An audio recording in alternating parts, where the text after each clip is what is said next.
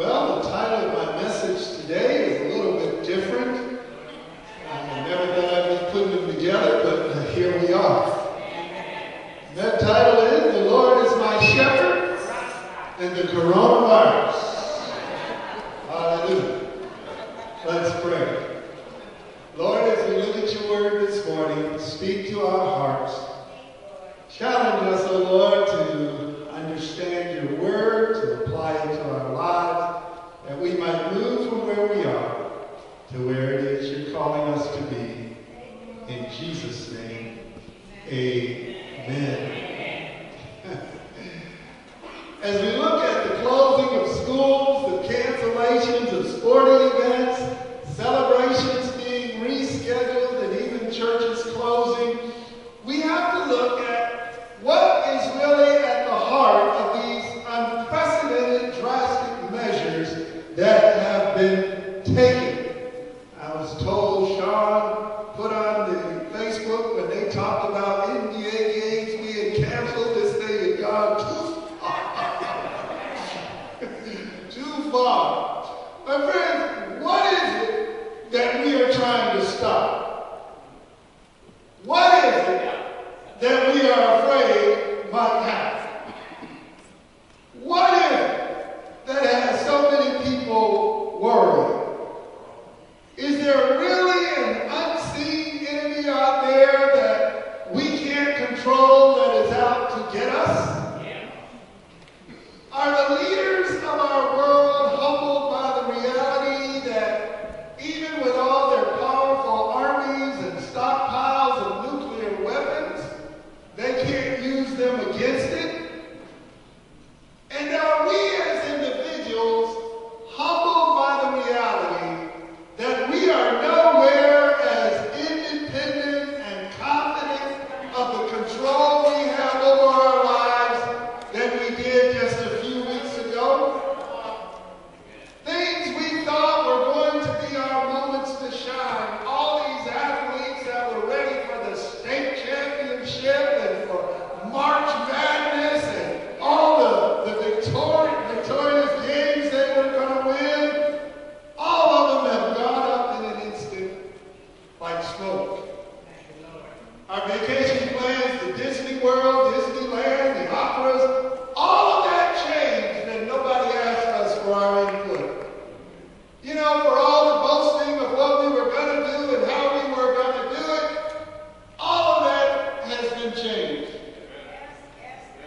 One of the things I remember as a kid growing up, especially in the South, when we didn't have telephones in everybody's house, we talked across the street. One of the things the old people used to yell at each other as they was into their conversation, they would always say, Lord willing, or if it be the Lord's will. And I used to wonder, why in the world do they keep saying that? It was only later that I understood that they were quoting a well-known writer by the name of the Apostle James. For James wrote there in Scripture, now listen to me, you who say, today or tomorrow we will go to this city or that city, spend a year there, carry on business, and make money. James says, why, you don't even know what will happen tomorrow. What is your life? You are a mist that appears for a little while and then vanishes.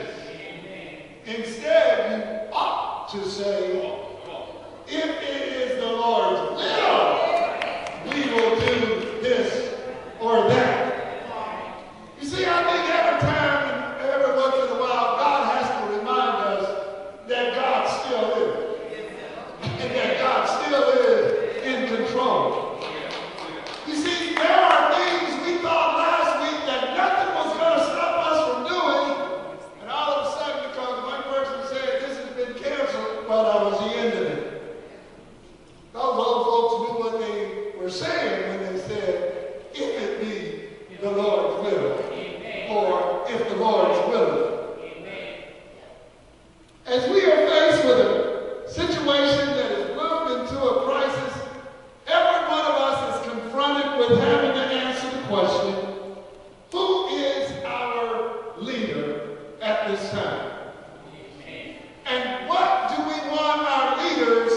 to protect us from? And what will happen if they fail? And what are we willing to do or become if this thing continues? And what freedoms will we give up? You know, right now, we are all still at a pretty calm stage. I saw this morning when I got to church that Walmart was going to start limiting their store hours. Now things are about to get ugly. Folks are going to be fighting in the store over the last this and that. Folks are going to be getting hurt in the parking lot because you got my spot. One thing for sure, we must appear to God to be like sheep scattered all over on a hill, trying to figure out which direction to run. And thanks to the spread of information and disinformation on social media, some sheep are so terrified they're going to die just from their own fear. You know, when you peel back the layers of our anxiety and uptightness, what is really at the heart of it all? What is it that we are really worrying about? We are worried about the possibility of dying. Fear of our own death or fear of the death of those we love, and that can be a genuine concern. But how many of you know that we as believers have an antidote for the fear of death, and his name is Jesus Christ?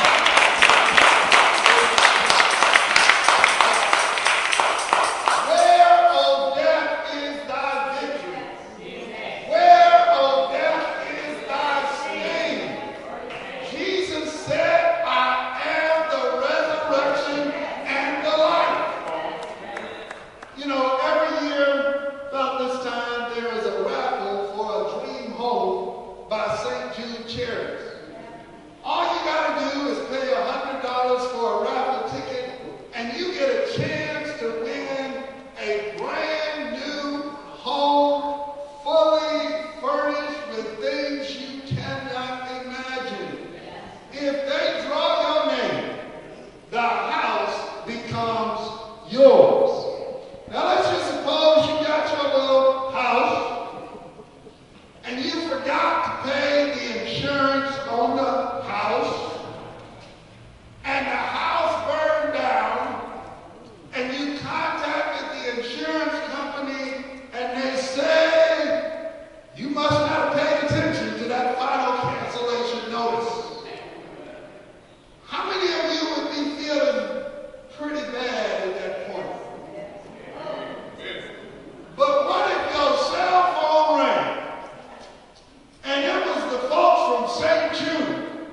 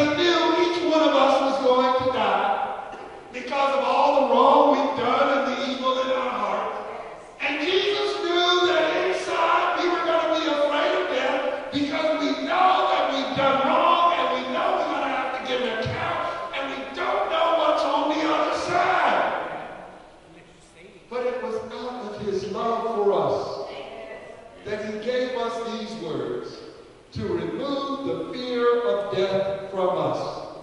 He said, do not let your hearts be troubled. Amen. Trust in God. Trust also in me. In my Father's houses are many rooms. If it were not so, I would have told you I'm going there to prepare a place for you. And if I go and prepare a place for you, I will come back and take you to be with me, that you also may be where I am. You know, I don't know how exquisite and how beautiful that house is that's in the raffle this year. But how many of you know it ain't compared to nothing like what Jesus has done? Not even know it. And they've already convinced themselves when they do, they're going to be in that small percentage that is going to die. You know what?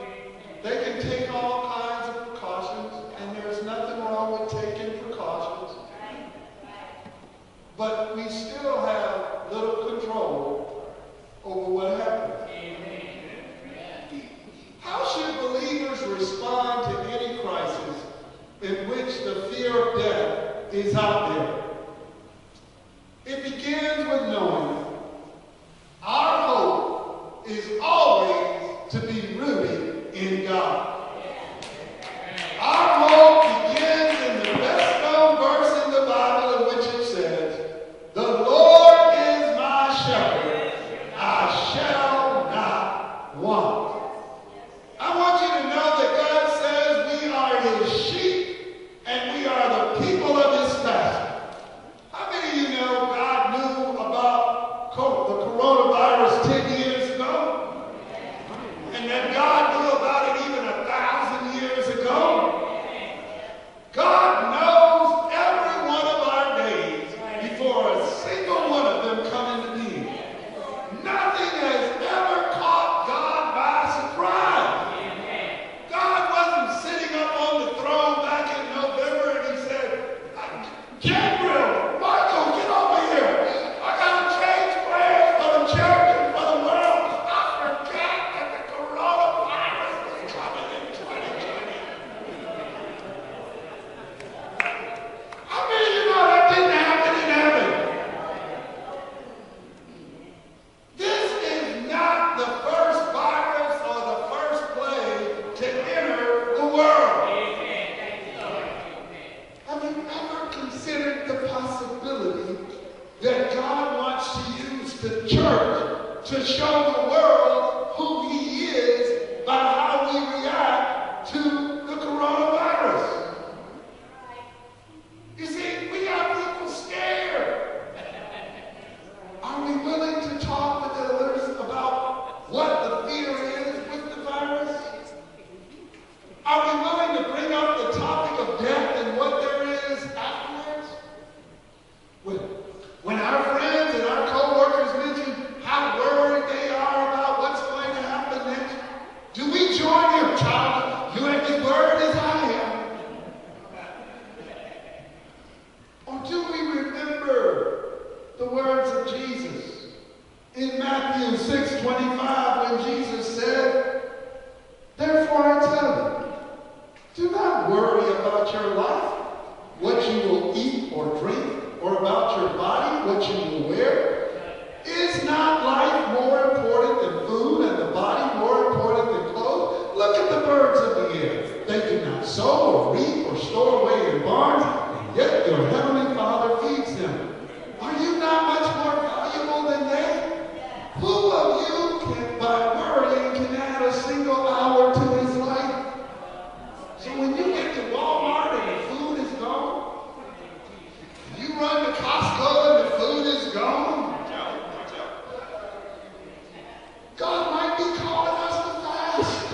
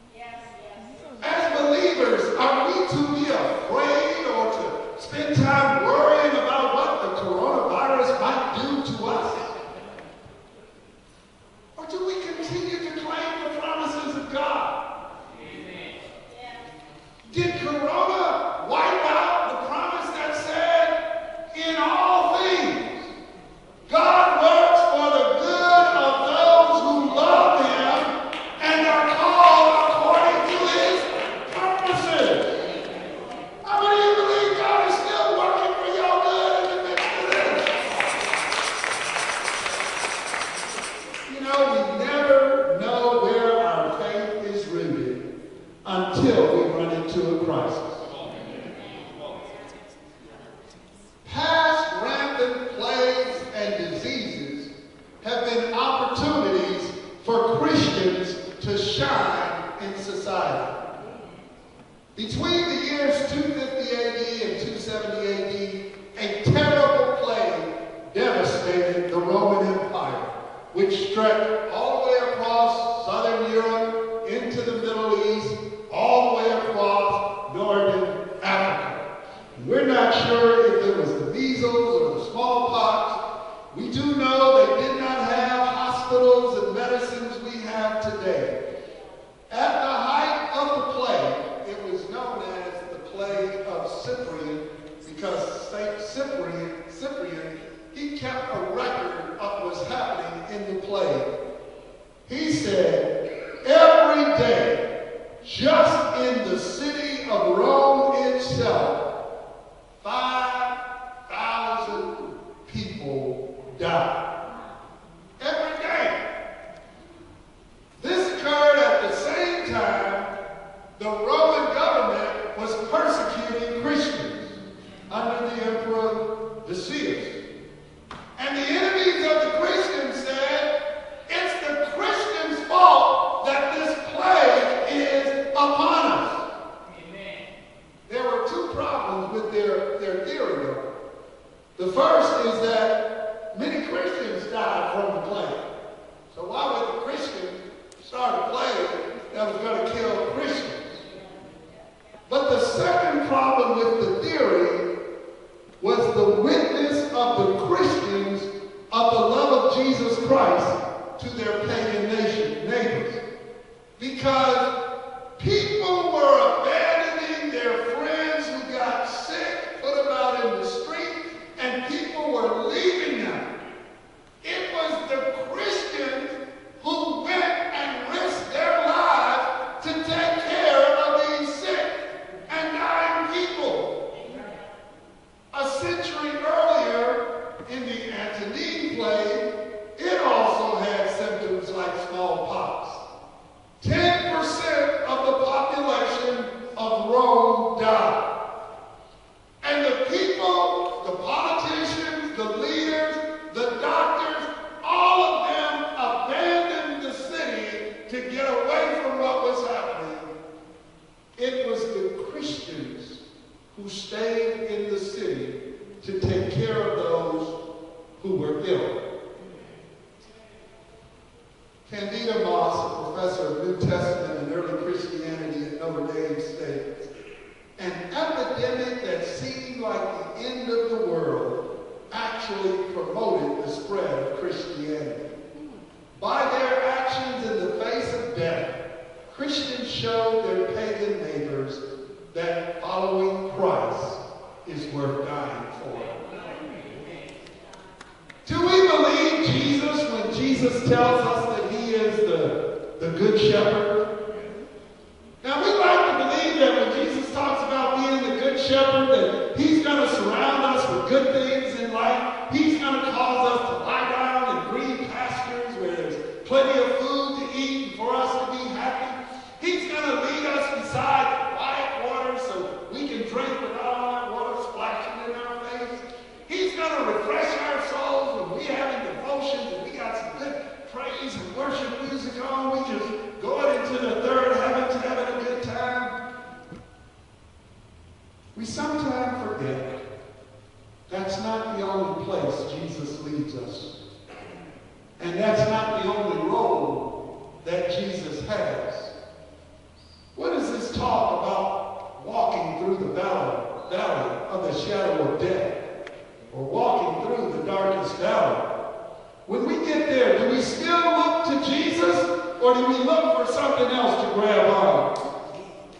And you know, ending up at the valley, it doesn't catch Jesus by surprise, because it says he was leading us along the path in righteousness.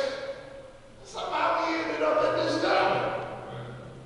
Now, there are all kinds of valleys the shepherd leads us down. Valley of sickness, valley of loneliness, valley of pain and suffering, the valley of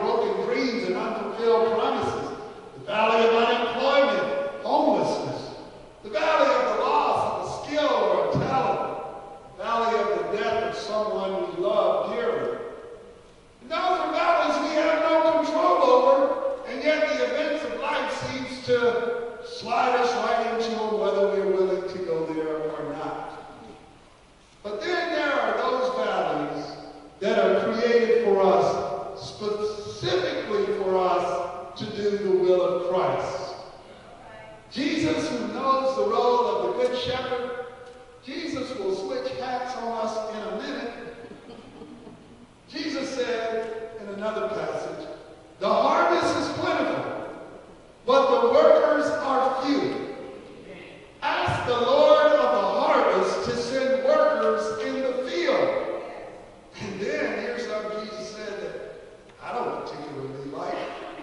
He says, therefore I am sending you out as lambs among wolves.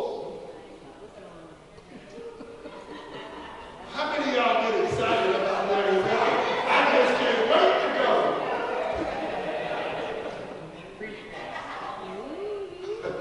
Let's just suppose for a moment that this coronavirus is being used by God to create a harvest of hearts that are open because of the fear and anxiety and worry that people are feeling. Beyond the virus itself, people are going to worry about how they're going to pay their bills with their jobs being shut down and who's going to watch over their kids while they got to go to work.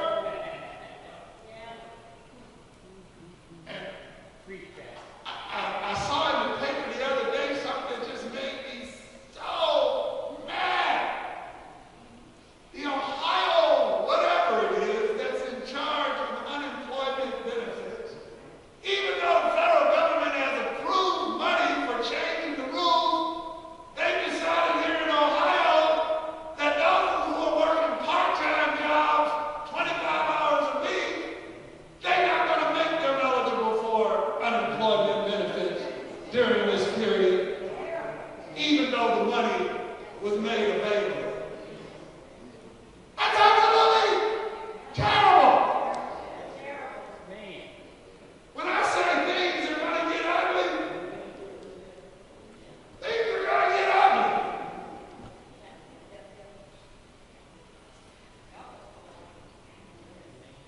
And then for us as Christians, how many of us are willing to be lambs sent out among wolves for Jesus in this crisis? I do know that Jesus knew if he sent out lambs among the wolves, some of them lambs ain't going to come back. Then there are other words of Jesus that sort of put us on the spot when we're all tempted to quarantine and isolate ourselves, because if this thing goes on too long and we start running out of food and I call you, yeah, you got any extra meat? The number you ever reach is no longer in service. Well, we start to turn our backs on each other. You know, when it's a matter of survival, people change. And what did Jesus actually mean when he said, greater love has no one than this, than he should lay down his life for a friend? Should we only serve Jesus when it is safe for us to do so? What was it that the Christians had during those plagues in Europe that caused them to head toward the sick and die when everybody else was running to get out of town? Could it be they loved Jesus more than their own lives? Could it be they believed the promises of Jesus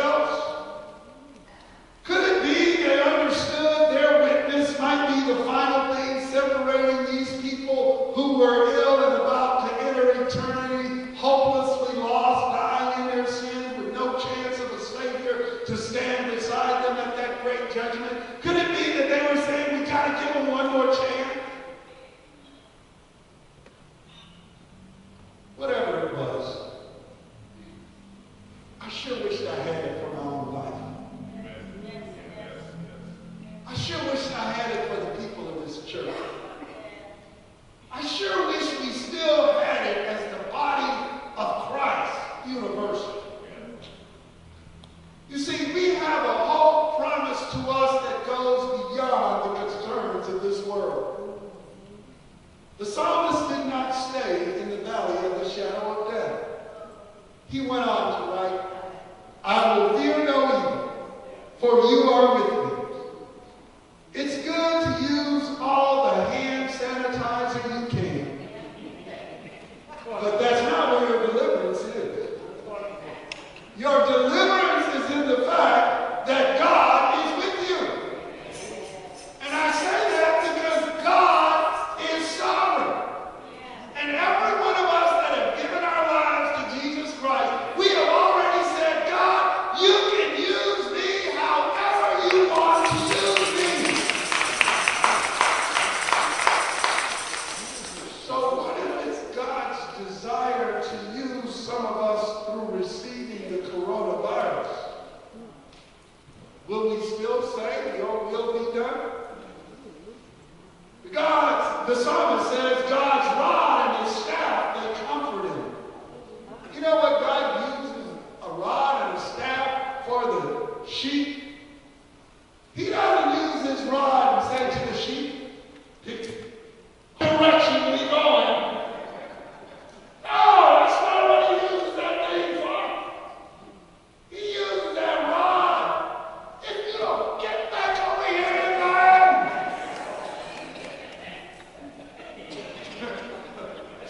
So, I mean, sometimes God's rod and staff that comforts hurts. Listen to the many forms we find in the book of Hebrews of God's rod and staff. Hebrews chapter 11, people who had great faith. Others were tortured and refused to be released so that they might gain a better resurrection. Some faced jeers and flogging, while still others were chained and put in prison. Some were stoned. They were sawed in two. They were put to death by the sword. They went about in sheepskins and goatskins, destitute, persecuted, and mistreated. The world was not worthy of them. They wandered in deserts and mountains and in caves and in holes in the ground. These are our brothers and sisters. These are our brothers and sisters who love Jesus Christ. Now let me ask you this. From what you have heard about what the coronavirus does to your body, if God gave you a choice between the coronavirus or being sawed in two, coronavirus, 1% of the people die, 99% live. Sawed in two, 100% fatality rate.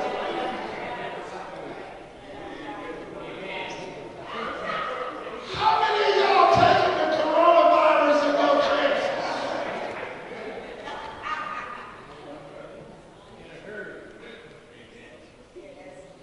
Is not God still in control? Does not God, in his mercy, choose who's going to live and to die? You know, when the Babylonians were coming into Jerusalem, and they were just wiping people out, especially anybody that was in the king's court. They're going to kill all of them. There was a black man in the king's court by the name of Ebed-Melech.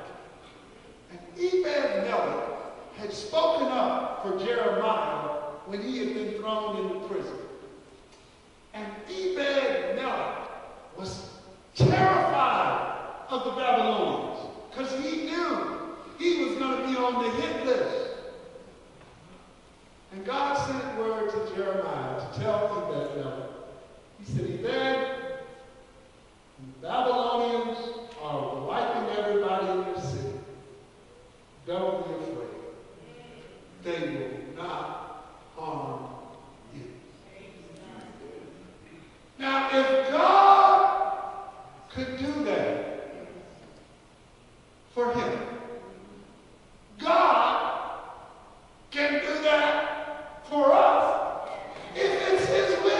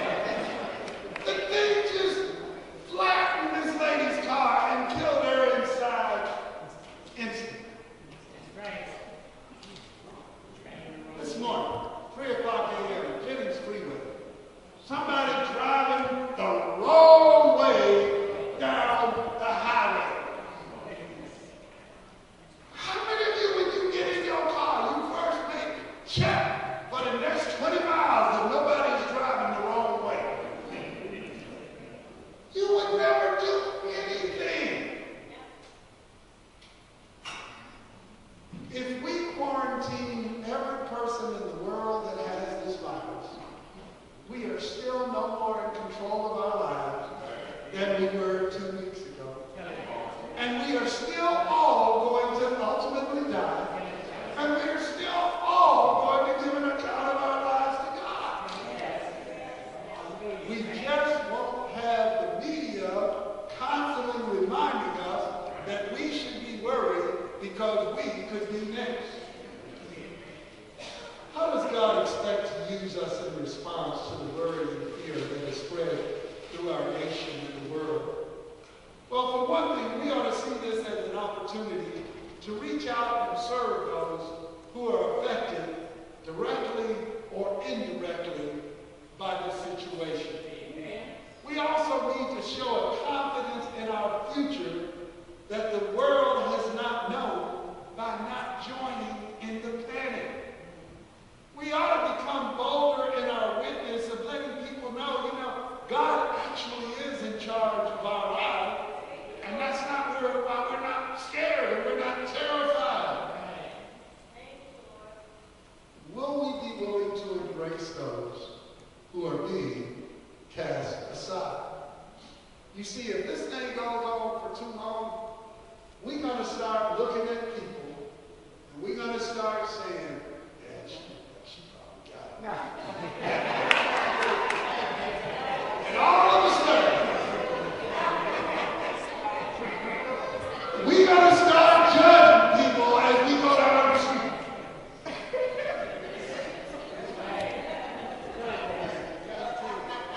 Forget it. That person is still just as much in the image of God as you are. When lepers had to be isolated by going through the streets yelling, I'm clean, I'm clean! Jesus avoided the isolation man. And Jesus actually went and touched a leper. When sinners were declared to be religiously unclean, Jesus actually went over and touched them so they would be healed. And the woman who had the disease for 12 years racking her body, she said, if I can just touch the hem of his garment, I'll be healed. She touched it, and powerful Jesus came out. We lose something in the body of Christ when we can no longer reach out and touch each other. Even if we think the coronavirus is a great enemy, the psalmist concluded, you prepare a table before me in the presence of my enemies. You anoint my head with oil, my cup overflows. Surely goodness and love will follow me all the days of my life, and I will dwell in the house of the Lord forever. You know what? We should be able to celebrate what God is doing for us, even